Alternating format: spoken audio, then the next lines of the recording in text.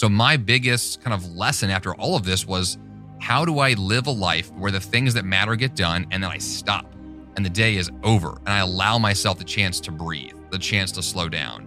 That is Jeff Sanders, and this is episode 419 of the Wellness Force podcast. Wellness Force Radio, where we discover the physical and emotional intelligence to live life well. How can we bring awareness and reverence to all the little mundane elements of our life and begin from that platform of sacred relationship to the self to begin to orient towards others in that same way?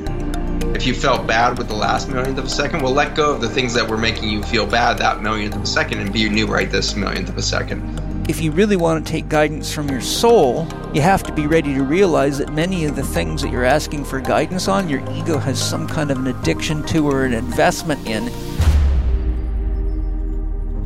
This podcast is brought to you by our trusted friends at Organifi, the creators of the Organifi Gold, my #1 turmeric lemon balm and superfood adaptogen bombshell that, trust me, will make you sleep like a baby. I know this because I use it on the regular.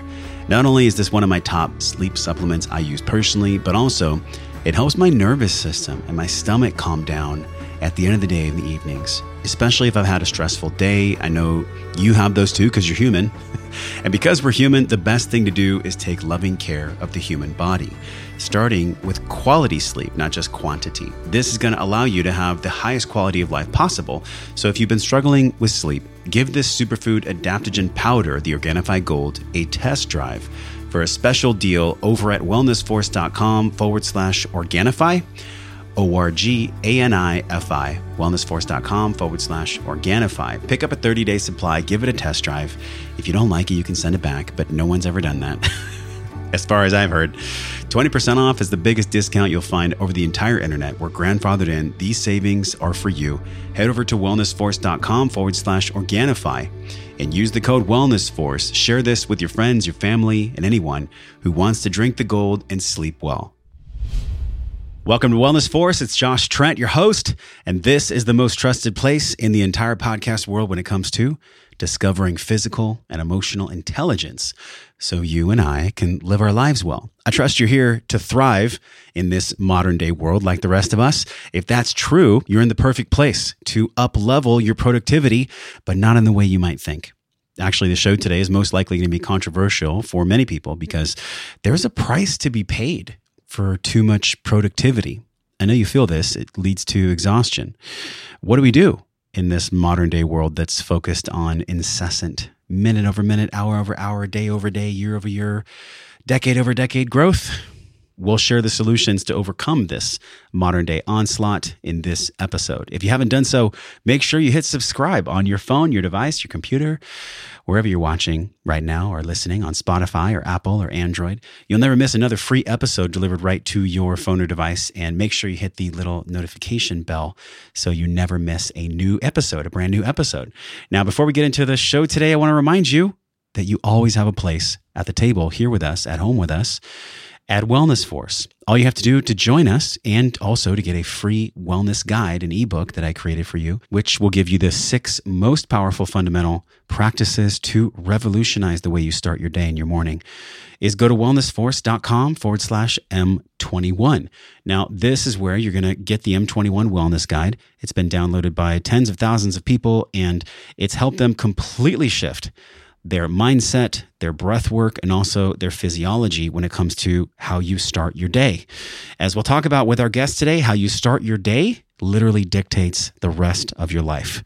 Pick up your free guide and join the community at wellnessforce.com/M21. My guest today is a keynote speaker, productivity coach, author of The 5 a.m. Miracle, The Free Time Formula, and also the founder of Rockin' Productivity Academy. He's also the host of a really amazing show, The 5 a.m. Miracle Podcast. This guy gets up early, which is ranked #1 and has been ranked #1 many times in Apple in the self-improvement category and nominated for 6 podcast awards and 10 million plus downloads. This is the one and only, my friend, fellow podcast host, Jeff Sanders. Jeff comes back on the show today to share vulnerably, and I say vulnerably with a big V, like he shares vulnerably today about the price that he has paid as a productivity coach in his own productivity. which it seems like this is always the case for us, isn't it? The wounded healer, the wellness practitioner, the coach, we all actually teach what it is we need to learn.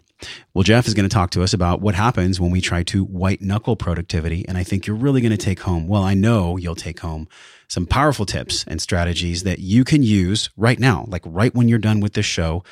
You're going to get some tools and some tips to practically use, especially in the morning tomorrow. So in this podcast, you're going to learn how to meet the demands of time and the human dilemma. Why we have this little piece of our brain that always checks off boxes, because it gives us this really false sense of self-worth. You know, the more we do, the more we're worth. It's not true. You'll learn about the toxic pressure of hustle and bustle and how to revamp your productivity skills when you switch a career or simply when you want to break from the grind. Jeff's going to share about his wake-up call in the form of a panic attack and multiple health issues that became a new barometer for his outlook on productivity. You'll learn how to be more spacious and more productive, which at first thought might be counterintuitive. But this is the one secret Jeff is going to share. It's going to allow you to balance spaciousness and productivity. We'll also talk about how to build habits for a better life and Jeff's spiritual connection to productivity. I'll share how trauma, I believe, shapes motivation for many CEOs, why so many people are trying to prove something and be more productive from a space of unprocessed trauma. And we'll talk about why more is rarely the answer and the incessant quest for more and more and more all the time that is actually killing us. And lastly, the hidden cost of modern world productivity, and it'll shock you. Jeff actually thinks email isn't that bad. Jeff will share with you about inbox hygiene, which will help you no matter what you do in life. Make sure you head over to our sponsor today. I'm excited for this episode. This is going to be a good one. It's going to be a really good one. Make sure you head over to our sponsor for this podcast, wellnessforce.com/Paleo Valley. I love Shauna and the team. I love Autumn and the team at Paleo Valley. I just ordered, no joke, about 50 of the turkey and beef sticks. I'll give you a hint. The jalapeno is the bomb. It's the most amazing snack. It's healthy for my gut. Right now, I'm actually doing an antifungal protocol, which I'll share more about later. But no matter if you eat paleo or Mediterranean or just eat clean, this organically farmed beef stick or turkey stick is the perfect snack for your gut. And you can get 15% off with the code JOSH. That's capital JOSH over at wellnessforce.com/Paleo Valley. Get some turkey sticks and some beef sticks for the healthy snacks you and your family can enjoy, and use the code JOSH for 15% off your order over at wellnessforce.com/Paleo Valley. Now, I said that 3 times because our sponsors are amazing. And I feel like, you know, if we're all just going to buy healthy products anyways, you may as well do it and support the show. It's actually less expensive for you. You save a ton, and it supports our sponsor and it supports us. So thanks for your support. I really appreciate you so much. Now let's dig in with Jeff. I really love Jeff's energy. It's a wonderful conversation with a superb podcast host. I always love interviewing podcast hosts. They're so phenomenal at speaking, and Jeff is amazing. Let's tune in right now with Jeff. Jeff, welcome back to Wellness Force. Thank you, Josh. I'm excited to be here today. Me too. You know, this is cool. Most people just know your voice, but now they get to see your voice, which is really awesome because that's you're always here a fun with us. experience. Yeah, I love that. They can see the man behind the microphone, which is really cool. And I was excited for this, and I've been excited for this for a couple months. I actually got a sinus infection, which I've been honest with my community about. And you and I have shared similar struggles around sinuses. And I was talking before we recorded, and I was thinking about what is the barometer that we all have for stress. Everybody's got a different indicator for like how full they are on stress and how that relates to our productivity. So it's really fascinating to me, man, for maybe, let's start here. For people that don't know you, maybe they haven't heard you on our previous episode, 169, where we talked about your book, The Free Time Formula. If they don't know you, Jeff, just give them like a couple sentences, maybe a short paragraph of who you are, and then we'll dive into all the other things I mentioned. Well, in a nutshell, my business, my life has been focused on productivity, healthy habits, and personal developments. And so I have a podcast called The 5 a.m. Miracle. I have a book with the same title. Second book you just mentioned, The Free Time Formula. And so basically what I do is I coach people, speak, create online courses, all kinds of content around basically trying to figure out how to optimize our time. That's been my primary objective. And then I interweave other themes through that as well. But time management kind of is the core of what I do. It's funny because some people say time is an illusion. It's a man-made thing. And I'm like, well, try to tell that to your boss, you know, or try to tell people that like you'll meet them there at 6 and you say, oh, time doesn't exist. Sorry, I'm an hour late. We all deal with this. We all deal with productivity and really the cost of the modern world. I feel like, Jeff, we all just need a massive, deep breath.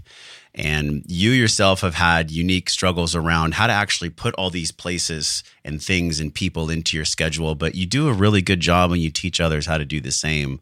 It's interesting because when I very first started podcasting, I was like, what do I do? What order do I do it in? And how do I learn and how do I grow as fast as possible? And I think that's not only the entrepreneur's dilemma, I also feel like it's just the human being, the parent, the intrapreneur, just the human being learning curve there. When did you actually in your life first start leaning into productivity and really being interested in getting things done? How did that occur for you? It's not something that I think people wake up one day and go, I'm going to be a productivity expert. I'm going to teach other people how to do that. Is it because of your own struggles, or was it more pleasure that pulled you rather than pain? There were a couple of kind of eye-opening events, I guess, that happened for me. The first one I think took place in college when I was trying to figure out how to organize my schedule, because college for me was the first time I was ever really on my own and had to figure out, when do I go to class? When do I study? When do I sleep? And, I didn't have a parent to tell me what to do. And so it was on me to figure that out. And so my schedule became really important to me. And I started this weird habit that I don't do today, thank God, because it was a bad idea, of recording every single thing I did every day. I was really detailed in writing down past tense, here's what today was, hour by hour, here's what I did. And I had this really detailed calendar that, looking back at it, was a lot of wasted time just keeping track of data. But it was showing me that I was really interested in figuring out, like, what did I do today? Was it effective? How can tomorrow be better? And I took that into life after college. And one of the jobs that I had was the registrar of a career college, which is a random job I fell into. What it basically is a glorified administrative person who is in charge of an amazing amount of paperwork and details and data. And I was forced to be organized to do that job. And it was a very fast-paced, difficult job. And I ended up excelling in it because I learned the skills, applied them, and realized I'm really good at this and I really enjoy being productive. It's fun to get things done and check boxes, and I wanted to learn more about it. And that's, for me, what then led to blogging about it, coaching people about it, eventually podcasting about it, because I wanted to share these lessons of not just time management, but how do you focus better? How do you get more value from the time that you have? How can your day finish with this sense of accomplishment as opposed to this sense of exhaustion? And for me, that became this really just interesting topic I wanted to dig into more, and I've been doing it for over a decade now. I don't know if it was in Cal Newport's book, but I remember reading about the dopamine and serotonin release that happens when we tick boxes. Oh yeah, it's right? real. It's real. It's real. Maybe you could talk a little bit about that, because I feel like this is gearing us towards the bulk of our conversation of this price that we pay for being productive. We can become, Jeff, if we're not aware, victims to our brain, to our ancient brain, to our limbic system, to the reward circuitry, that we're constantly seeking novelty, right? We're novelty seeking beings. What is it about our psyche, and especially in your work and all your research, that you found when it comes to the dopamine serotonin element of, quote, getting things done, ticking all the boxes? What is that about us that drives us so deeply to tick boxes and to get things done? And how can that be sometimes deleterious to us actually getting things done? Well, I think to a certain degree, we're all seeking meaning in our lives. And it plays into this idea that we want to know that our lives have value and something is happening. And I feel like the one way to prove that to ourselves is to check a box. And it's kind of this, very tangent thing. It's like a physical thing in front of us. If you use a physical planner or even a digital app, if you do something that confirms that I'm doing something worthy today, I matter today, this is important, I'm doing something of value in the world, even just personally, doesn't matter. You want that sense that my life matters. And I feel like that's what productivity is confirmation that my time is well spent. And so the dopamine hit is your brain saying hey, I want more of that. I want to feel like we're going somewhere today. We're making forward progress today. And those checks you make on a to-do list is just more of that momentum and that snowball effect to build you up to do more, which of course then plays into doing more, which is exactly the problem that we all find ourselves in, is that can't be the end game. Checking more boxes is not the point, right? Dopamine hits is not the point. It's just an effect that our brain has, and we need to recognize that and work to the advantage of saying, well, let's do things that matter, but we have to stop at some point. We can't let this train ride just continue forever. So for me, that's always the biggest challenge is managing for myself and for those I work with, is figuring out how do you have that sense of accomplishment and meaning with your work? But let's do so in a balanced way, in a healthy way, and in a productive way long term, but also a way that is going to allow you to do this sustainably for as long as you can. One thing that I felt, and I'm curious how you feel about this, is so many of us, we will know we have this massive, let's say it's a book to write, or an 8-hour podcast preparation where I'm diving into someone's psyche to pull out the best questions possible. Like for me, sometimes those aren't as dopamine and serotonin rewarding. And so I will find myself cleaning the bathroom sink or doing all these other activities that tick my boxes. But the big thing that I really want to do, and I think I've heard Stephen Pressfield talk about this, and he has this metaphor of resistance. It's the resistance. Yeah. So what is that exactly? And how do we become more friends with that? How do we love that part of ourselves to where we're not going into a shame spiral, beating ourselves up for doing all these other micro tasks, when really I think we're scared, or possibly we're addicted to the micro instead of loving the macro? So I have this phrase that I call clean house syndrome, where I clean my house instead of doing anything else that's important to my life. And so one indication for me of if today was valuable is how clean my house is. If my house is spotless, today was a waste of a day. Like that's a very simple way to say, like, I know for myself, like I'll do the laundry, I'll do the dishes, I'll pick up around the house because I work from home and have for 7 years.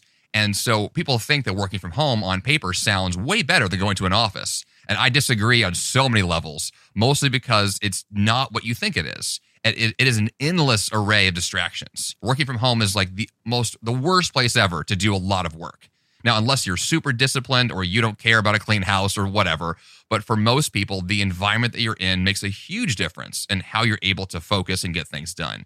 And so for me, those micro tasks of cleaning my house give me a dopamine hit because it says, I know the laundry needs to be done. I know the dishes need to be done. And when I do them, I get that same sense of accomplishment, even though they are very tiny on the scale of things that actually matter. And so my day would be much better spent starting off doing something significant that actually moves the needle with my goals. And then at the end of the day, maybe in the evening hours, I can do things that are a little less critical, but still important, like household chores. And so it's figuring out, in a lot of ways, the puzzle of the calendar and kind of the Stephen Covey big rocks analogy. How do you get your big important stuff scheduled so that you're guaranteed to get it done versus you find yourself just seeking distraction through any means necessary? Yeah, so let's talk to the parents, or maybe people that are going to be parents or have the desire to be parents, because I'll tell you, it changes. When I was thinking about the distractions, I was like, you have 2 children, you have 2 babies, I have 1. Well, I will have 2. You will have 2. The second one's due in 2 months. Okay, so by the time this comes out, you'll be either had the baby or about to have the baby, which is like a whole nother world of love and distraction. So when we're parents, the game changes so quickly, because everything from like hearing the baby cry to working at home and maybe helping out our spouse and just being there. How do you create not blinders, but how do you create healthy boundaries? I mean, that's really what we're talking about here. It's not being a slave to our brain, not being a slave to the ticking of the boxes and the dopamine. How have you personally, managed this to where you hear a crying baby or your dog is scratching at the door and all these different things? Is there certain bright lines that you place in maybe verbally to your spouse or verbally to your friends or in your calendar? Like, how does that structure work for you? Well, I mean, if I take off my headphones right now, I can hear my dog barking in the other room. I put him in the furthest corner I can from the microphone, so you can't hear him. I can't hear him, yeah. Right, so my microphone's a fancy one, so it kind of blocks a lot of sounds. But like, he's the distraction, right? My little pug is awesome, but he's the worst thing in the world for interviews, so he has to go away. But that's a simple example of a boundary that I've set where, he's got his treats and he has his little bed and he's put away so that I can do my work. And the same thing is true for my wife, who works from home probably half the week. And so when I need a focused block of time, which is what I call those, my FBOTs, that's the acronym I use, those focused blocks of time are incredibly valuable for myself, and my wife uses those as well. And so she works in her office in the house and I work in mine. And when I need a focused block, I close my door and I put a little Post-it note on the outside of the door that says FBOT. So she knows this is my time. And if she needs to come in, don't. because I'm doing something that really matters. And oftentimes it's a recording or something. And so what I want to be able to do is define that boundary to say, this time that I'm spending is like, it's my time. And she has her time, and I will not interfere with that as well. Now, these aren't endless blocks. It's not 8 hours a day, but it might be an hour or two, here and there throughout the day to guarantee some focus, because we have to identify the things that are going to distract us the most and then individually go through those distractions and figure out, if my phone is bothering me, put it on airplane mode like mine is right now. If my email bothers me, we'll turn the program off, or download an app like Freedom that blocks the internet from you or blocks certain websites from you. And to make sure that like those tendencies that we have to distract ourselves, we have something in place to say, I'm not going to be a victim to my own desire to just distract myself endlessly, because you could spend all day being busy doing stuff and nothing gets done at all. And all that really means is you've been seeking distraction, because we all do. Even, someone like me who claims to be this productivity expert, I'm just as much of a victim of this as anybody else. And I need the boundaries just as much as anybody else. And so I'm looking for myself for every opportunity I can to guarantee the result that I want. And that means extraordinary focus is, for me, the absolute best path there. And that means identifying, if this is an issue, let's go talk to my spouse in my house. Let's talk to my coworkers if I'm in a co-working space. Let's figure out a plan for all of us that allows for the time we need to do the things that we care about. And for most people, group work should be a defined amount of time. Individual time is often the most productive time for most people. And so you need to have guaranteed individual time and then some guaranteed social time to have those interactions. But it can't be this constant chatter, because then nothing really ever gets done at all. Yeah, careers can be a moving target. Like so many people, I think it was millennials, every 2 years, they either change careers or change jobs. Yes. So what you're talking about is beautiful. Like, I love the sticky note on the door. I mean, that's like a thing everyone can do. Well, it's like an on-air sign in a radio station, right? And literally. I've almost bought one, because they sell some you can actually have installed by an electrician in your house, and you can literally have a switch and just turn it on, and the on-air sign will go. I'm probably going to end up buying that, but like that's the fancier version of a Post-it note. But it's the same thing. It's an indication that says, like, don't come in. I'm doing something important right now. Yeah. So as people are shifting and they're going to different careers, and maybe someone's like a data analysis person, and then they go to be a sales consultant, or they go to be in the media world. Gosh, it just feels like the target moves so quickly now. And I'm curious how you see the speed of life. Does it feel to you that in the past 5 years, life has sped up? 100% or 500% or whatever the Why number is would that? be. Why are we all, everyone I talk to feels the same way. And it's not just because I'm a parent. Right. It almost feels like time itself is squeezing and accelerating right now. What is that? We have this really aggressive pace I think technology is probably the greatest indicator of that. You can see the pace of technological evolution. I mean, I just got a new iPhone yesterday, and that's another example of I'm buying new tech because new tech is available. I bought a new app yesterday too. I'm in this mode all the time of like, I'm acquiring new stuff. I'm buying new things. I'm constantly looking for new things. And part of that is, the job that I have as an entrepreneur, and I run a business. I need to make advancements, but everyone feels this way. It doesn't matter what job you're in or what your career path is. We all have this cumulative sense of we're all in a hurry. Like everything has to move right now. And it's weird too, because even as a guy who works from home, I'm not like downtown in the middle of a busy city, with like hustle and bustle. Like I'm literally alone most of the time, and I still feel that sense of pressure. And it's like this bizarre cultural shift that we've all made that says we want more, we want it now, and we have to move, and we're all behind all the time. And there's no such thing as downtime, because if it is, you're lazy. And if you watch Netflix too long, it means you screwed up today. Like there's this really bizarre, messy, honestly, like an incorrect version of living. And I don't really know how to correct it culturally. I only know how to create boundaries for myself. And I feel like that's my only real, direct action I can take to kind of counter what's happening. It's wise, because I think from an early age, I wanted to change the world. I want to make the world a better place. And I'm reminded day and day again, I only can change myself. I can only be in control, somewhat fleeting control of myself. And I'm curious if you feel like, do you feel like we always teach what we most need to learn? 100%. I've done that my entire career. How's that played out for you? I view my job as group therapy. So what I'm doing is I am doing a podcast and I will talk about a problem. It's my problem. I've got an issue and maybe I found a solution for it. Maybe I didn't, but I'm just sharing with the world the issues that I have. And I do that through blogging. I do it through coaching. Like I'll ask my coaching clients for help because I'm like, I know you hired me, but I have a question for you, because everything that I'm doing is that kind of, I'm seeking solutions for my own problems. Like for me to say like that I am a knowledgeable person about productivity is really to say that I struggle with productivity a lot and I'm trying to figure out how to get better at it. Or if I talk about distractions all the time, it's because I'm distracted. And that is just an indication of what I'm working through. And I think a lot of us are doing that, is we're seeking these answers. And sometimes it comes through with us making a whole business around our own problems. But that's kind of what it is. That's like me with wellness. So my greatest challenge and learning in life is wellness. And so I have a business where I talk about physical and emotional intelligence so we can live our life well. I mean, hello, like bell ring. I feel like I am constantly learning, and I think that's the only way that we can really lead. I don't know the author, but it's this learning leader metaphor where it's like instead of leading from the front, you're actually in the middle of the group and you're like leading as you're learning with everyone else. And I think that's why people love you. I think that's why your podcast has grown, because you're so relatable. It's like, hey guys, I'm here, I'm teaching productivity, but I'm not perfect. I still have my struggles. I still have my stuff that I go through. Personally, like this has played out for you in a few different ways. You share with me that when your daughter was first born, there was IBS and sciatica and back surgery and sinus infection. Did this happen like all at the same time, or was it spread out? Yes and no. A lot of overlap there.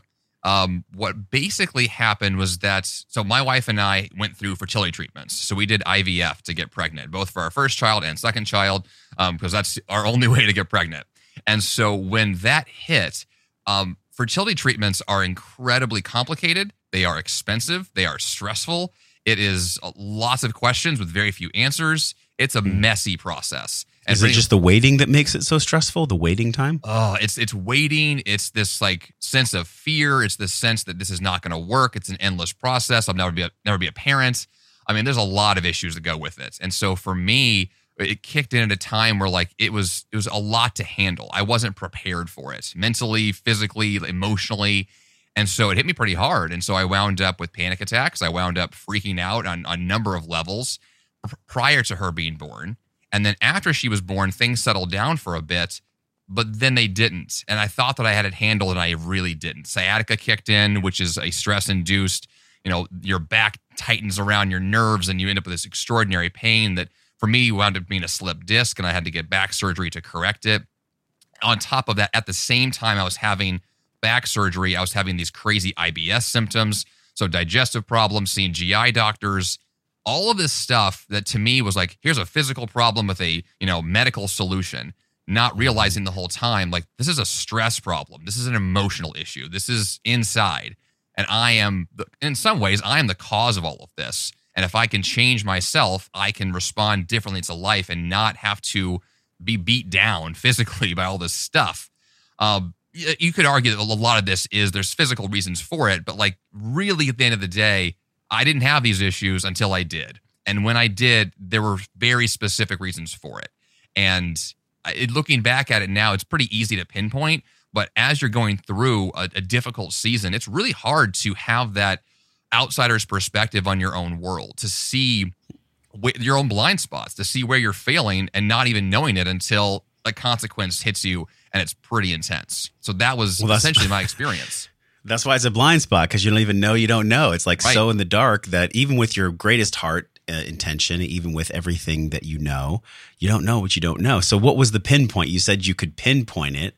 What was the pinpoint where you were like, oh, did you have an aha moment, or was it more like a cumulative awareness? It was an over time thing. The first time I got that awareness was when I went to the ER for a panic attack, and the doctor in the ER told me that I was killing myself. That was a wake-up call, and that happened the year before my daughter was born. And so I was already in a pattern of working too hard, scheduling too much, pushing my boundaries, not sleeping enough, which is ironic because that's all the things I teach is how to go to bed on time, wake up early, dominate your day. I was dominating my day 24/7 for months that led up to a series of panic attacks that I caused. I could have slowed down. I could have made a different schedule. I could have prioritized my health, and I chose not to. And so going to the ER was a massive wake-up call. After that, it was a series of figuring out, well, how do I live smarter? Because each time that I have these physical reactions, whether it's an IBS symptom or a sciatica attack or whatever, it was this question of like, what is really going on here? And how do I live a life that doesn't cause these problems? And it took about probably 2 or 3 years of going through this stuff before I was able to finally put some pieces together to say, here's a life I want to live that is going to be a little less stressful, a little more intentional, and just piece by piece be able to add those things together. And so it wasn't just an overnight success thing, it's just a cumulative effort of figuring out how do I live better and with more awareness. And it's hard, especially when you're going through pain. It's difficult to figure out how to navigate out of that. It's crazy that somebody had to say, hey, Jeff, you're killing yourself.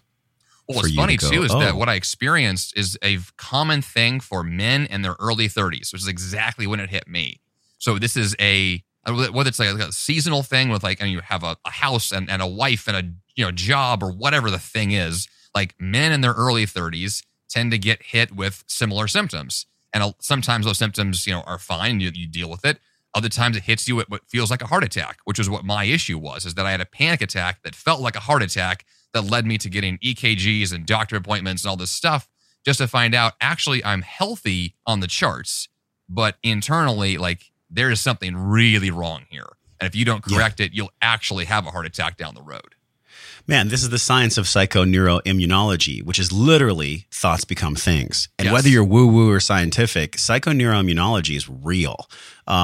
When we are constantly swept up in the default mode network, we're seeking for danger all the time. We're not breathing. We talked about this on your podcast. Like if we're not breathing, there's literally nothing we can do to calm ourselves down, to be focused, to be attentive, to be in our hearts. And so for you said it was this 2-3 year process. What was one of the most challenging things that you had to let go of or be honest about with yourself? And I'm saying this because, man, I can feel the people with us watching and listening. I guarantee you somebody is dealing with exactly what you're talking about, because that's the nature of our world, especially here in America. So what was one of the things that was really hard to let go of or be honest with yourself about? I think it comes down to the concept that we can do anything, but we cannot do everything. And as a type A, highly caffeinated, go kind of guy, my tendency every day is to check all the boxes. Like that's what I want to do. Like my version of success for so many years was just how many boxes did I check today? And that is a lifestyle that's designed to fail. It's one's designed for panic attacks because you can't live that way. That's not a life. It's just annoying after a while because you just exhaust yourself trying to do so much. So my biggest kind of lesson after all of this was, how do I live a life where the things that matter get done and then I stop and the day is over and I allow myself the chance to breathe, the chance to slow down, the chance to just be present for a few minutes, a few hours at the end of the day. And that's a difficult transition if you're used to just pushing all the time. It's a different way of thinking about how your time is spent, about who you are as your identity, right? Like, am I no longer a high achiever because I stopped work at 3 p.m. today, which is what I now do because my daughter's daycare gets out at 3:30. So my day ends at 3:30. I pick her up. We go to the gym together. I have some de-stressing time there. I come home, I make dinner, I go to bed. Day's over. My work day is done at 3:30. That was never the case before this. I was working until 10 or 11 p.m. Like that was, and you can't do that indefinitely. And so for me, it's just these awareness kind of epiphanies, these moments that said, let's identify specifically what my habits look like, where they're taking me, what changes I can make that are logical. These are not difficult to see most of the time. We just have to be willing to accept that, like, I can make these changes and get the results I actually need, and then redefine for yourself what it means to live a healthier life. Were your parents driven too? Ironically, no. Actually, I don't know where my drive came from. Because if you look at my parents, like they are, I don't know, average people. They're not like psychotically trying to do too much all the time. Yeah. Neither is my brother. Neither is, my close friends, sort of. As we grew up, we were kind of an ambitious crew, but I took it on a whole new level, and I honestly don't know where my personal drive came from. And I'd be curious to know what that was. So when you look at the road ahead, it's so different than the one you walked because doctor said you were going to die, first of all. And then secondly, the road ahead involves, it seems like, Jeff, more breathing, more emotional intelligence. Like, how have you understood what that even is? People throw this word around. I actually disagree. This is going to be a little polarizing. Ooh. I disagree with some of the points in the original author, Emotional Intelligence and Emotional Intelligence 2.0, because I felt like the book actually had more of like a driving productivity angle to it. And for me, it feels like, tell me how you feel about this, less productivity for the man who's built his life on productivity. Or is it just a different form of productivity with more spaciousness? Less is the answer. I mean, there's no doubt about it. It's which I think really comes down to identifying specifically a couple of things that move the needle and letting go of the rest of it. So I'm going to give you a simple example here. A lot of what I do is online business. And so I have a website, I've got a podcast. Technology drives a lot of what I do. And the world of tech is an endless parade of nonsense. I mean, if you want to go down a rabbit hole today, it's beyond. You could spend your entire life reading blog post after article, digging into the new tech here or there. It will suck you in. And I've been sucked into that for years at a time, trying to figure out the next, little iteration I can make here or there, learning. I taught myself how to code HTML and CSS and like really dug into this stuff. And it's not required. It's not necessary for the work that I do. It's like, what am I doing? Why do I care so much? And it's catching myself in those moments saying, I'm spending time on things that honestly do not have to happen. And in my second book, I define this as nonsense. I use that term very specifically, meaning that nonsense is anything you're doing that just never has to get done. And if you spend your life doing those things, you get the results of that time, which is probably not where you want to be or getting the results you expect to get. And so for me, I'm just trying to figure out, well, how do I spend my time doing the things that produce the value I really want? Not these like little tangents that I find myself in rabbit holes I'm down all the time because that looks shiny, let's go there. I can't live in the reactive, shiny mode all the time. I watched this series on Netflix. I watched a couple episodes. Marie Kondo. She's like the organizational person. Do you know about her work? Yeah. Do you like it? I mean, it's really a minimalism perspective, right? You own the things that spark joy. You get rid of the things that don't. Exactly. I consider myself to be a struggling minimalist. So I am always striving to have less, but I also like to have more. And so in my house, a lot of things come in, a lot of things go out. I'm like physically, like that's the stuff that I own. Yeah. I'm striving for a sense of like a nice, happy medium where the things I own produce value. And if they don't, then they're out. And so like, I'll give my examples. My studio here, I rebuilt last year during COVID.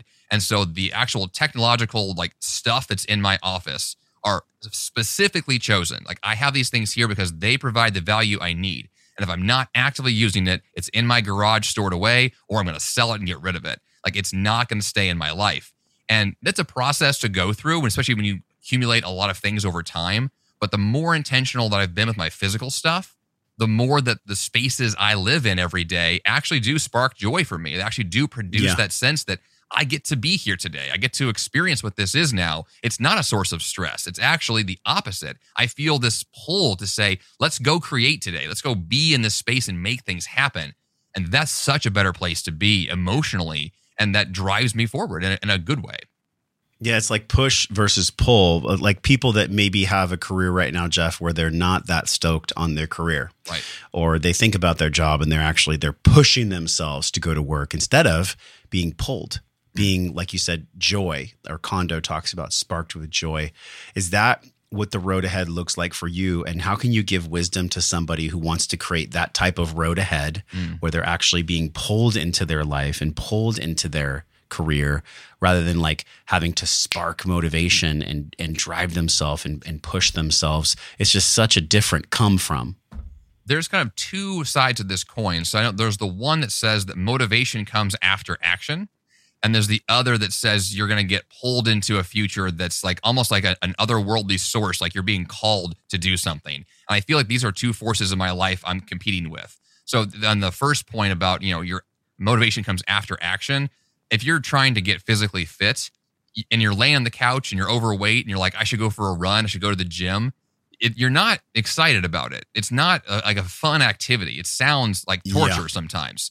But if you actually physically move your body, the more you do that, the more you're like, oh, I like this. I'm good at this. Then the endorphins kick in later, but it's a delayed effect. And you have to move your body for a while to get into that pattern.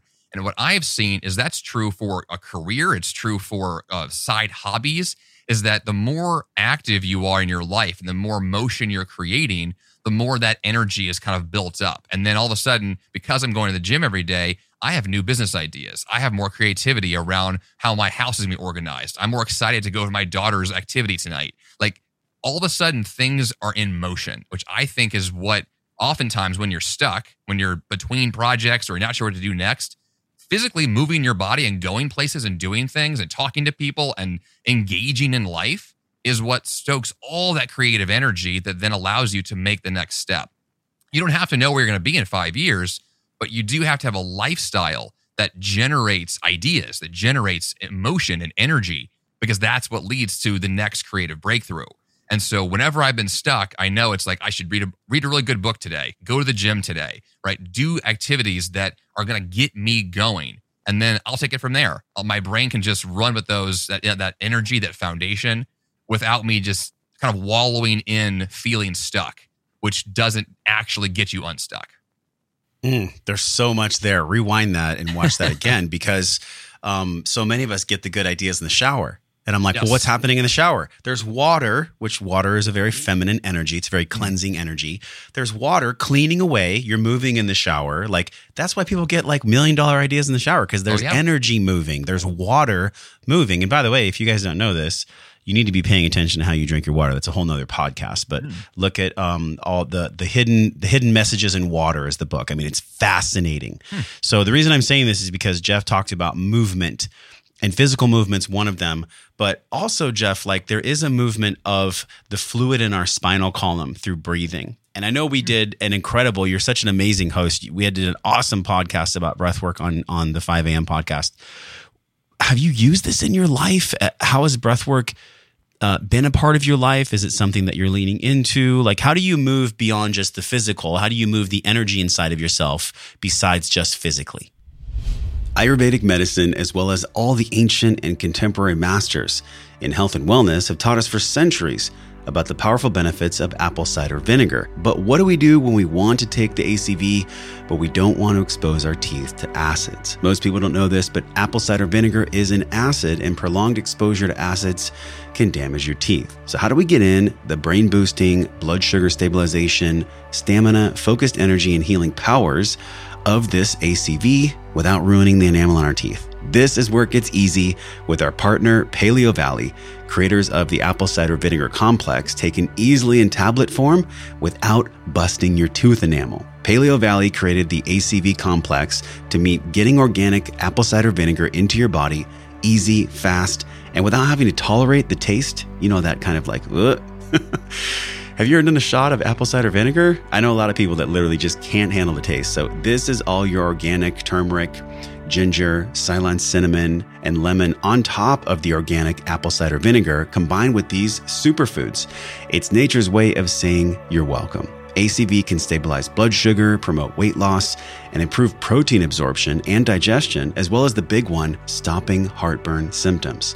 Heartburn symptoms are typically caused by too little stomach acid, not really too much. This apple cider vinegar complex makes getting this organic ACV into your body fast and easy, and without having to choke on the taste of normal ACV. You can do this. Head over to wellnessforce.com/Paleo Valley. Use the code JOSH and get 15% off your apple cider vinegar complex. That's wellnessforce.com/Paleo Valley. Use the code JOSH to get 15% off your ACV complex. How has breathwork been a part of your life? Is it something that you're leaning into? Like, how do you move beyond just the physical? How do you move the energy inside of yourself besides just physically? So I know that you love Asana as much as I do, I think. I do. There's a sauna at my gym. And so what I do in the afternoon is I take my daughter to the gym. She goes in her daycare. I go lift weights, and then I finish my workout in the sauna. And that's my time for breathing, which was never a thing before. I was never intentional with breathing until I made the sauna habit intentional. And so my time to get really sweaty and hot and gross and, detox from my workout is when I'm very intentionally breathing in a way that relaxes me, that allows me to really tap into just, I don't know, a quieter version of myself every day. Yeah. Like, even though like right now it's, 10 a.m. and I've had one coffee and I'm kind of moving at 4 p.m. tonight when I'm at the gym, I'm going to really slow the pace. And that really takes me down a few notches. To pair that with, I stopped drinking alcohol this summer. And for the first time in my life, like I totally gave it up. And I'm really glad that I did, because it pairs me with this new focus on me being intentional with every single thing I'm doing. And a big part of that is how I breathe, and intentionally when I breathe and what I'm doing when I breathe. And I feel like there's like a new version of me that's like emerging like right now. And that's coming from this very intentional practice of saying, I want to give myself the chance to breathe properly, to detox, to slow down. And that's coming from these very simple practices. And it's a profound thing. And I'm really excited to see where it goes. I feel like my higher self, bear with me, I'm going to go a little woo right now, but I think you'll feel me. I feel like my higher self is watching both of us, and your higher self, we have these lower self and higher self. Maybe you could call it the 1.0 versus the 2.0, but we have this higher self version where when we close our eyes and we visualize something ahead of us is so much grander, so much more balanced, so much more integrated, so much more powerful than we ever could be in this current moment. What do you feel like your higher self is pulling you towards? It's a really good question. So I'm listening again to the audiobook from James Clear called Atomic Habits. And that book is just, a very simple breakdown of what habits are and how they operate. And have you gotten to interview him? I did before, actually. I interviewed him when the book first came out. And so I listened to it 2.5 years ago and doing it again. And I feel like there is what I feel like I'm being called to do right now in so many ways is to build better systems. And that plays out with daily habits. It plays out with health. It plays out with business, with finances, with relationships. That I am more intentional with what I do every day, and that what I do every day matters. And that if I take my time more seriously and build systems that can over time generate the results that I want, that I am being kind of pulled into a better life. Now, specifically what that's going to turn into, I don't even know yet. I just feel really like this is the work that I need to do now for me, is to reshape my systems and my habits so that those things can produce more creative energy, more possibility. I don't honestly have an exact plan of where it's going. I just know that what I'm doing now, it feels like I'm in a zone that I want to stay in, because it is producing results already. I have this sense that all roads lead to self-love. And I've said this probably hundreds of times. So the audience is like, Josh, we already know this, but are you doing it? But are you doing it? I mean, that's really what we're talking. It's the same thing with habits. It's the same thing with productivity. So Jeff, when you work with people, and I'm sure you've worked with some of like the most high performing men and women in the world, people that are running like massive companies that have extreme pressure and deadlines, like a backpack filled with weight. Is it always come down to how much they love and care about themselves in order to stay disciplined, not only to the things they must do, but to the love they give to themselves, the spaciousness they give to themselves?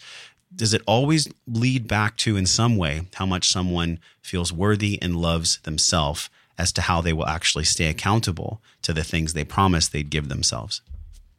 I call that self-respect. I think that's what the term I've used for years for myself, which is that the people that let other people run their lives don't have enough respect for their own being. And that those who are in touch with, I have value, I can bring value, I have a purpose in this world, I can do something of meaning today. Like, those people tend to do better work, they do more work, they do higher work. And I don't exactly know where it comes from. These practices and habits can generate more of that. But there is a clear delineation between people who care about themselves and know that if they're going to do good work, they have to be at their best every day. Right? I can't run $1 million company if I'm also dying inside. Like that's not a system that generates results. It's one that's going to lead to bankruptcy and trips to the hospital. Like we're looking for solutions that are, yes, I have to be at a good place myself to give to others, to build systems, to build companies, to do awesome things. So the very first and only important work is me, fixing me. And then all of a sudden, everything else can flow from there. I also call this, in the work that I do now, a health first approach. I'm looking for, in my world of productivity, of getting things done, it's me first. It's my health first, because then when that's in place, man, I can just do so much. And when it's not there, I can't do anything. If I'm struggling today to even breathe well, or if I have bad allergies today, or my sciatica kicks in again, like I'm not going to get work done that day. But if those things are handled, then I've got the energy and creative just opportunity, then I'm going to take it and things are going to happen. Well, Jeff, it's wise, but if somebody that runs a Fortune 500 company listens to you and takes your advice, they're going to have to actually look in the mirror and see the paradox. Because the paradox is so many CEOs drive companies because they don't love themselves, they don't feel enough, and they're really coming from having to prove themselves, which is honestly what creates sometimes, not all the time, skyscrapers. Skyscrapers, in my opinion, are built by people that want to do big things, want to do great things. But if you really looked into their motivation, it's not really a pull. It's a push. And it's a push because of something that happened in childhood, some kind of trauma, some kind of parental thing.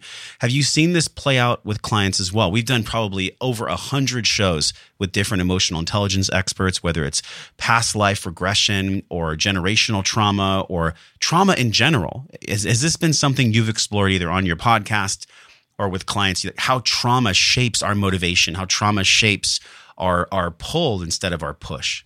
I was talking to my wife just recently about something very similar to that. My wife's a professor and she has doctoral students and she's working through programs to get their doctorate in education. So they're trying to become, principals of schools and superintendents of districts.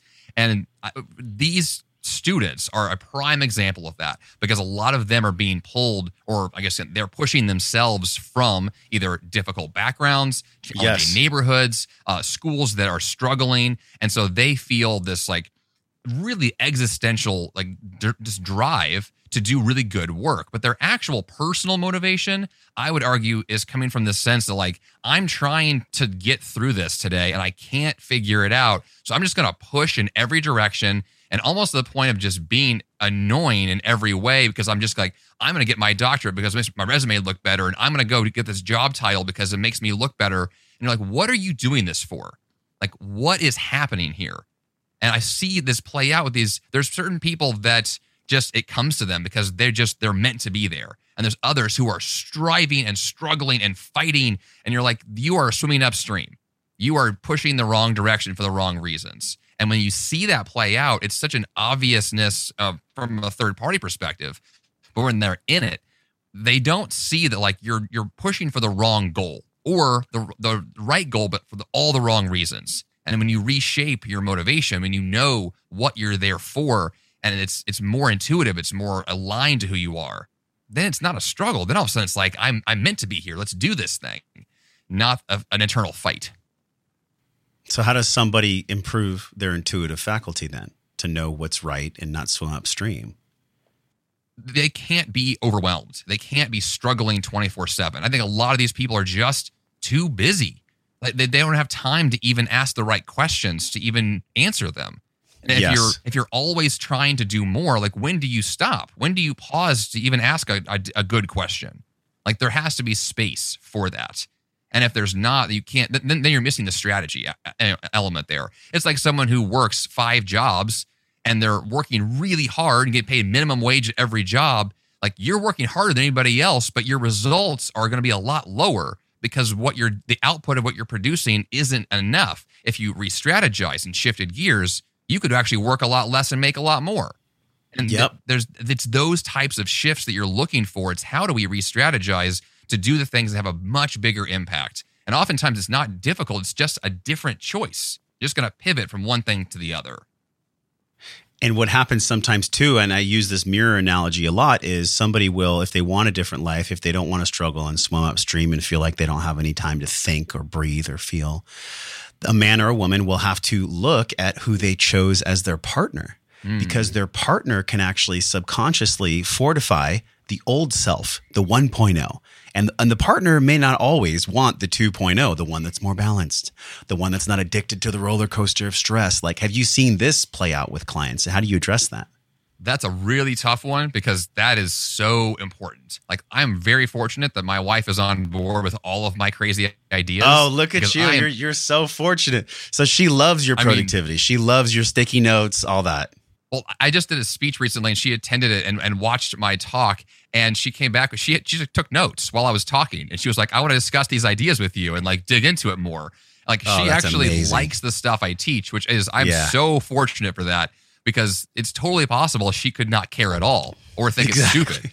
And if she was not on board with my vision of my future self, we would be screwed.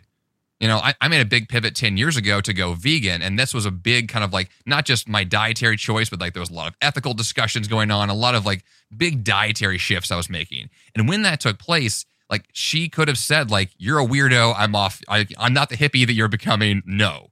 Right. But instead, it was take your tofu and leave, Jeff. Right, exactly. Get out of here. So we had all these conversations that ultimately led to us being a lot more aligned as a couple. And I think if you don't have that alignment, it is like trying to swim upstream. It's like trying to run a marathon with weights tied to your ankles. Like, it makes everything harder. And I'm not looking to make things harder. I want to figure out how to, break those chains and actually do things that are a lot more like natural and designed to be happening. And if that the partner you have is on board with you, it makes everything easier. But I don't know how to craft that. I'm not a relationship expert. I don't think you can. Yeah, I don't think you can force something like that. I mean, maybe this is why there's compatibility, right? Like, some people with this conversation I love. There's so many layers and so many fractals that connect. It's so easy to be like, oh, I'm going to reductionize productivity. I'm going to reductionize how to be successful. It don't work like that, people. It doesn't work like that. Like, so many of these layers have to be unpacked and consciously learned and integrated and processed before we can actually have the dream life. And the dream life, I believe, Jeff, is where we're at peace. We have just, if we look at Lady Liberty, there's more peace than not. Right. So we're still being pulled towards something we want to create. We're still productive. We still, as you've talked about before, we still have this power to say no to the things that we don't want. But there's not necessarily some kind of template for this. I think this is like a soul unfolding process where we gather the ingredients, we apply, and then what we talk about on this podcast, every single episode, is we embody. We embody the things that we've gathered and we've applied. And that embodiment process, I think, gives us more peace. And that peace can be trusted. I can be really powerful from a place of peace. But if I'm trying to white knuckle something and I'm trying to like get things done all the time, people can feel that. Like you said in Dr. Tessa's class, where people are like, they're swimming upstream. You can just kind of tell that some people are there for the right reasons. And some people are there because they're trying to prove themselves. Can you speak to the person right now, just any emotional intelligence or any wisdom that you're feeling from all your experience, somebody who feels like they're stuck in that loop of trying to prove themselves, trying to be productive for the sake of like executing and being worthy, like whatever wisdom you feel like you can give to them, drop it on them, Jeff, because I feel like that's a lot of people. The first thing I always do with my new clients is ask them, what can you drop? Like, what can you let go of? Because I feel like there is, every single time you look at someone's calendar, their task list, their job, the jobs that they're working through, what they wind up with is this, what I call like a puzzle of the calendar. It's a big mess. There's stuff everywhere. And I look at that and I say, look, what of this stuff can just go away? Like, what of this stuff are you saying yes to that we can just drop? Because what you're experiencing, this struggle, this fight to say, like, I'm going to prove myself, is this addiction. It's very addicting to want to fill the space. And I think the white space on the calendar, the openness, the opportunity to say, I'm not going to have my day be filled with just like one meeting, then the next, and the next, and the next, and I have to go do this, and I have to go to this other, appointment over here. Like, instead of always trying to just say more is the answer, what you're really asking the question is, how do I create the space that I need so I have the time to think, the time to breathe, the time to re-strategize, the time to figure out who I really am and what I really want? I mean, when I left college, my very first blog that I launched was called Graduated and Clueless, because that was exactly how I felt. And that was what I could recognize in myself that I was missing something and looking for some answers. And so all I spent with those first couple of years was just reading books, listening to podcasts, trying to talk to smart people, trying to tap into what am I missing? What are my blind spots? What else can I learn? And this insatiable, thirst for knowledge and this desire for personal growth is what led to me actually gaining the skills that I needed, acquiring the knowledge that I needed to make those pivots that really got me out of those scenarios that I didn't want to be in. But it really took that desire to say, I want to learn. I want to be a student again. I want to really think about difficult concepts and really be willing to acknowledge in my life where I'm failing, with the fears that I have, and tackle those things head on. Because it's only when you're willing to do that kind of hard work that you have the chance to have a breakthrough, the chance to actually get to the next side. But if we're going to run from our fears, or we're going to, just distract ourselves with busyness all day, well, then you're never going to be able to figure out what you really want, because you're just going to be ultimately reacting to what other people tell you is important for you. Someone will say, you need this extra degree, you need this extra resume bullet. You're not going to be able to have the opportunity to actually ask the question, is that true for me? Is that on my path? And I can much more easily reject opportunities today than I used to. Yeah. If someone used to email me and say, Jeff, do you want to do this next project? I would just jump on it. Yeah, let's do it, because I have no idea what I'm doing, so may as well. Versus now I can say, that's not for me. I have a better sense of who I am, of where I'm going, of what I'm trying to do. And the more clarity I have on that, the easier it is for me to then say yes to the right things that will really move the needle down the road. Whether it's a health goal or a business goal, doesn't matter. I'm much more aligned to what I know is who I'm becoming. And that's what I want more of. I love what you're sharing a lot, because I think everyone, whether single or in relationship, can relate. The demands of the modern world, I think, for as far as productivity is concerned, they haven't been more intense. I'm 41. I've never seen people try to juggle so many things as now here in 2001. And especially if you're hearing this in 2002, I'm sure things will be even faster. So, Jeff, if people are just really wanting to take action, not from a frenetic place, not like, what do I do, Jeff? If you're in that place, well, you should actually, you get to go read Free Time Formula. I think that was a really amazing book. So we'll link that here in the show notes. Free Time Formula is awesome. That's how you can actually cultivate the space for you to breathe. But if somebody's looking at their life and they're taking inventory, Jeff, and they're like, wow, I've really paid some price here. I've really paid some prices for being productive. How do you see the hidden prices paid for our modern world productivity? How do you see it? What do you mean? How would you even describe what those are? So what are the top three, or what are a handful of prices that people pay to be productive in the modern world? We sacrifice so much. We give up our autonomy, our freedom of choice, when we are saying yes to too many things. When we're trying to be productive for the sake of productivity, we sacrifice our health, our time, our relationships. We are giving up our lives for ultimately a prize that we don't want. And I think that what we're really trying to align ourselves to is, once we have clarity on what it is that we want, because we know it gives us the value we're striving for, our time is going to be spent differently, because we're not trying for that same stuff that just feels so fleeting. I mean, a simple example, you can have Facebook on your phone and check it 18 times a day, but is that going to give you the value you want with your time? Or is a different activity? I mean, I literally had a news app on my phone that I deleted and replaced it with the Calm app, because I would rather look at a meditation app on my phone than some news headline. And a simple decision like that is reshaping how I think. It's reshaping what my priorities are. And it's allowing me to not say, I'm going to have these consequences of poor time management, poor alignment to my goals, poor alignment to who I am as a person. We suffer a lot if we don't have these things in order. And a lot of it is just, it feels like we are victims to the world, but we don't have to be. We have a lot of power. I end every episode of my show saying, you have the power to change your life. And that's what I really believe. We have this ability to change, but we have to start with this awareness of where we are and acknowledge what's actually happening before we can ever make real change stick long term. I feel like that right there was a huge mic drop. We will definitely take what you just said, put it into a nice piece of content, and serve it to people who are sitting at a table of overwhelm and stress. So thank you, Jeff, for coming on the show. What an awesome conversation. And, 2017 actually was when you were on. Can you believe that? Oh, wow. 2017? Yeah. It's been a minute. 2017 is when Free Time Formula came out, 2017. Yeah, right around there. Uh-huh. So from 2017 until now, with everything that we're experiencing, forced mask wearing, lockdowns, potential vaccine passports, stress. I mean, the accumulation of insanity that we are experiencing as a collective. How do you see wellness now compared to 2017? Like, how would you define wellness in what you've learned over the past almost 5 years? It's funny because I think that I see a lot of stories about Gwyneth Paltrow and like the work that she does like on Netflix. So she has this really like woo-woo sense of wellness.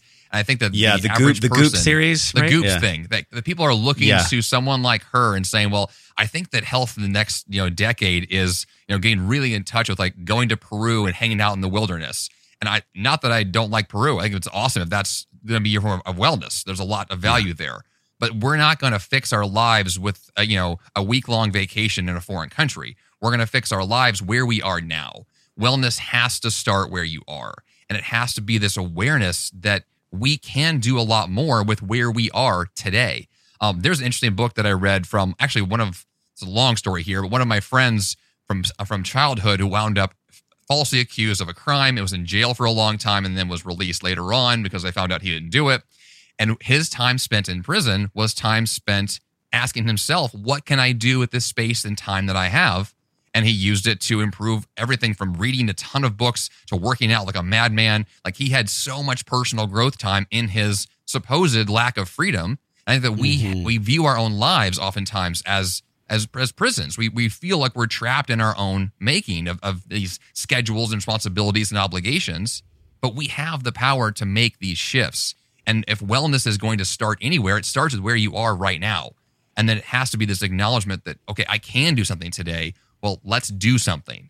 And then tomorrow, maybe a little more, but we'll begin today. Jeff, amazing. Thank you for being on the show. JeffSanders.com is the website. Yes. The Free Time Formula is the book that I personally read, which I loved. And is there anything we missed, Jeff? I mean, gosh, productivity is a huge iceberg. I feel like we chipped the tip. So Free Time Formula is the great book that you guys, that's a great starting place. But anything that's wanting to come through, anything where you've been interviewed where people haven't asked you around productivity that you really feel like needs to be expressed? Email is not awful. People hate email and think it's this vicious, awful monster. I view it as an amazing business tool. And I love it, and I spend a lot of time in it, maybe more so than I should. I only say that because when I view email like I view any communication tool that leads to the relationships I'm trying to build. And so my intention with anything I want to do in business is forming those relationships. And I have certain, strategies, apps, tactics that I use. I don't view my email as this awful monster that ends up with 100,000 unread messages that has to be tackled like some sort of awful force. Like it's just another part of my day that gives me the chance to connect with people in a way that will lead to results I want. So I think it's about reshaping the tools, reshaping the strategies to figure out, do you have the things in place in your life that are working for you? And if they're not, you rethink them, reframe them, and change what they are. And that means everything from your calendar, email, to your task manager, all of these things should be assets, not these awful things I have to use to get what I want. Yeah, there's no liability in emailing as long as you're practicing hygiene. You talk about that in the Free Time Formula book, which is amazing. Jeff, thank you for being here. Until Jeff and I see you again, we're both wishing you love and wellness. We'll talk to you soon. What goes through your mind when you hear the word CBD? Is it confusion? Is it clarity? Well, our partner Cured Nutrition has full clarity on 100% organically farmed cannabidiol. Say that like 5 times fast. Cannabidiol. It's way more than just CBD. It can be quite confusing out there in the world with cannabidiol and CBD. I simplified it. I did the research for the past 2 years. I found Cured Nutrition. I interviewed Joe on the podcast. It's episode 300. This is all the parts of the plant. They use the entire plant. You get the rich terpenes, the healing compounds that allow you to sleep well and move well. And multiple scientific research studies are showing promise around cannabidiol for pain management, better digestion, and essentially amazing sleep by turning off your mind so you can rest. This full spectrum, 100% organically farmed hemp is grown in the sunshine rays of Colorado. I don't know if you've been to Colorado, but it's the perfect place to harvest powerful nutrients and plant medicine. That's really what this is. Medicine for your body and soul. I like to take the full dropper of the extra strength from Cured and put it under my tongue. I hold it for about a minute. And I feel, me personally, this gives my digestion and my stomach this warm, calming, almost buzzing feeling. Give Cured a test drive. They support the show. They also support you with 15% off. Just use the code WellnessForce at wellnessforce.com/cured, and you get 15% off your organically farmed full spectrum hemp. The best on the market. I've tried almost all of them. This is the top of the food chain. Go to wellnessforce.com/cured and use your code WellnessForce to get 15% off so you can sleep well, love yourself, and love your purchase. Thanks for listening to the show, my friend. Everything you learned on this podcast starts with your morning practices. So from over 300 world-class guests, we pulled together 6 simple yet powerful morning practices down into a 21-minute system guaranteed to increase your vibration and the way that you feel every day. Get this free, powerful guide over at wellnessforce.com/M21. And if you love this show, share it with somebody. Share it with somebody that you love or that you care about. You can support the show easily by leaving us a 5-star review on iTunes. Just go to wellnessforce.com/review. Or if you're on your phone, just tap it, hit the link in purple that says review this podcast. And the journey does not stop here. We're continuing this discovering process in our private Facebook group over at wellnessforce.com/group. You can be a part of it. You already are. All you have to do is join us at wellnessforce.com/group, and I will welcome you at the door. Now go out into your life and live your life well. And until I see you again real soon, I'm wishing you love and wellness.